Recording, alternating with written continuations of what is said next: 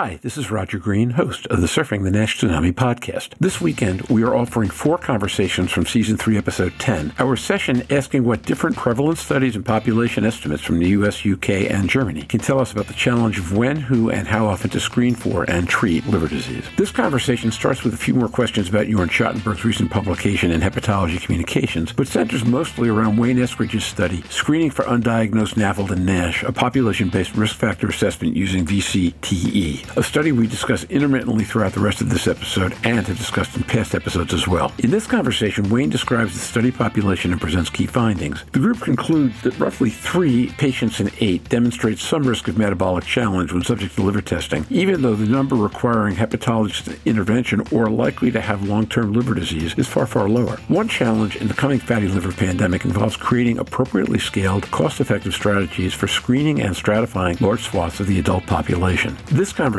addresses elements of that challenge, so sit back, listen, enjoy, learn. And when you're done, join the dialogue on our LinkedIn and Facebook discussion groups.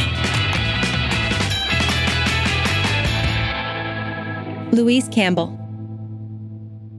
You did a previous presentation on AI, and of course AST was one of the strongest predictor in your AI. Is this the same population, or is it a different population? Jörn Schattenberg. No, this is a total different population. This is really something that came out of my neighborhood here in Germany, and the population we detailed earlier was the NIDDK database, US-based. So this is truly data that's generated in Germany, and I think we'll learn more even on the incidence of liver disease in relation to then cardiovascular status and so on. So I am very excited to be part of this. Looking forward. Yeah, it sounds great. I'm just going to make one comment. Just following on from last week, for me, although fatty liver index is, I suppose, a crude measure, and if we were to FibroScan that population, we might find completely different figures with CAP. But that's where the education, the lifestyle change, the ability to put in earlier pathways for these people on comorbidity management, that's an opportunity and a strength that nurses, diabetologists, diabetic nurses, things like that can actually utilize. So that 1% doesn't grow amongst the population that's already there. So you've got a population you can pre-identify that are going to need bigger input earlier. That's what I'm hearing that excites me out of that study so far. Yeah, absolutely right. I support that notion. That's the size of the population where you need to educate. Yeah, I would define it as the top of the funnel and say exactly the same thing. We've had several different approaches to this, right? Ken and Kusi and some of the U.S. groups talking about the critical care pathway. Jeff and you, Jörn, coming on and talking about NAFLD therapy as a public health initiative. I guess the number I've got in my mind is that about 3/8 of the population needs to be supported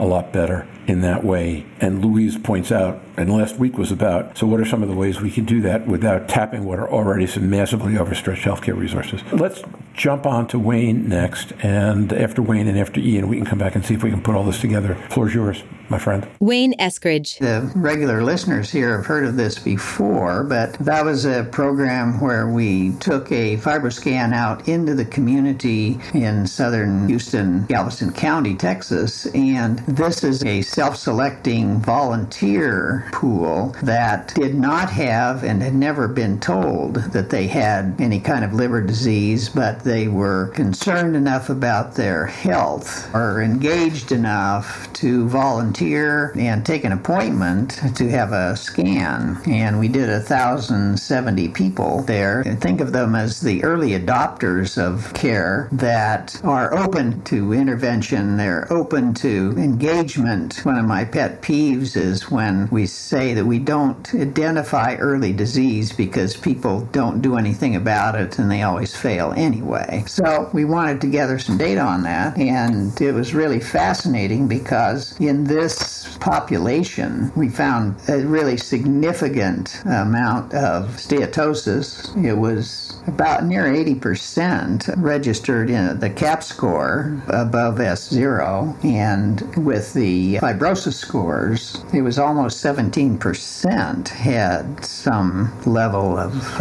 indicated fibrosis with FibroScan scan. Now, of course, that's not a diagnosis, it's just a proxy, but that's much higher than you typically see referenced. So I take that to be a canary in the coal mine, if you will. These are people that will very soon begin to show up in the clinics and in significant numbers. So it's a population that doesn't have a control group, so it has that problem, but it indicates a level of disease in the community that I think is higher than we typically think about. The population itself was interesting because it was a younger population than I was really expecting to see. The peak group was in their 40s. The people that showed the highest level of brewing disease were in their mid-40s. We actually saw the numbers in the 50s and 60s drop off. That's not how we really think about this disease normally, but I've attributed that to the fact that medicine starts to pick up those people, so they wouldn't have come into our group because these would be people that had never been told that they had any kind of liver problem. The goal here was really to, in part, find out to the extent that the population is open to the education and willing to come forward and wants to know more about this. And we believe that that was significantly demonstrated and that the disease level of asymptomatic people is significantly high. One of the things that I thought was really interesting was the odds ratio for the factors that made a difference, because we surveyed a lot of their medical history and things. It's what your grandma said. It's eat your vegetables and go out and play, because people that ate more vegetables had less disease and the people that did more exercise had less disease. And it tracked very well with the ideas of how we manage this, because it indicates that the people that are needing to lose weight for steatosis primarily did better with cardio, and people that were dealing with fibrosis did better with strength training. So I thought those were interesting indications, but this is not the kind of drug study that people would entertain. Wayne, congratulations. I think this is a fascinating study, in particular in approaching people and getting them involved and educating them on their liver health status, because these tests are normally not available to them, and I think it's a great way to loop them and relate them to their liver health. So this is something I'm always talking about, positioning them or making them able to think about their liver health. And I think this is really great. Of course, you're going to recruit a little bit more health conscious people, but still, the number we discussed in my presentation previously here comes up to 50% where the cap was elevated. I think that's your number, right? Maybe you can say that again. And also, maybe my question to you would be the advanced cases. How much advanced disease did you actually find? Well, our cap was almost 80%. It was 79. The fibrosis was almost 19%. We found 5.2% at F3 and 4. So our level of fat was considerably higher than yours, as was our level of advanced fibrosis. A lot of these people are on the brink of becoming symptomatic patients. And I guess the subtext of that is that even though they'd never been told that, somehow they had that sense. They knew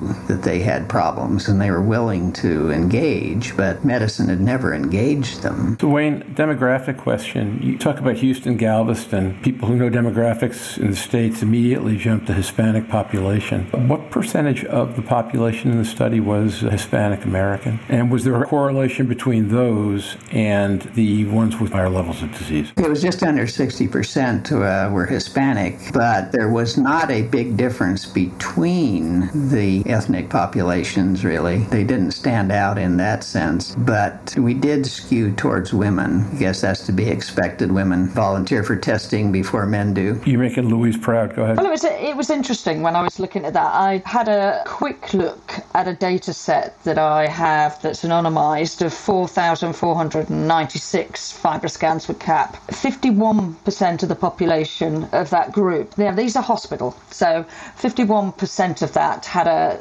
CAP of less than 248, which is the new meta-analysis cutoff and thresholds if you were looking for that. It's not the definition of NASH or NAFLD. 40% of the population had been referred for a NASH NAFLD abnormal liver function test referrals, and only 31% of those of S1 and above had fibrosis. So in a population-rich study, you're going to find more fibrosis. But what was interesting, that 14% of that population were S1, 20% S2, and 66% of that patient referral rate was about S3, 66%. But then I looked at what I do now, which is people just coming in. And although it's a way smaller data set, is that actually 47% had normal liver fat by meta-analysis, which meant 53% had greater. But similar numbers, so 17% had level 1, level 2, 21%, 62% had steatosis grade 3. But interesting that Wayne picked up that population. In my smaller study, just general, more lifestyle, more 19% had a kilopascals over 8. So I used the thresholds that we try to use now. So I used the meta-analysis and went back and looked at that just to see how much Wayne in his population study was looking to be that abnormal. Stephen said it before, and that was a hospital population, that was 39%. We are looking at way more people with significant liver fat. And it goes back to Ian's point of not everybody needs to see a hepatologist, but liver fat is not benign. Whose condition should it be? I've certainly been to sessions where cardiologists have said that fatty liver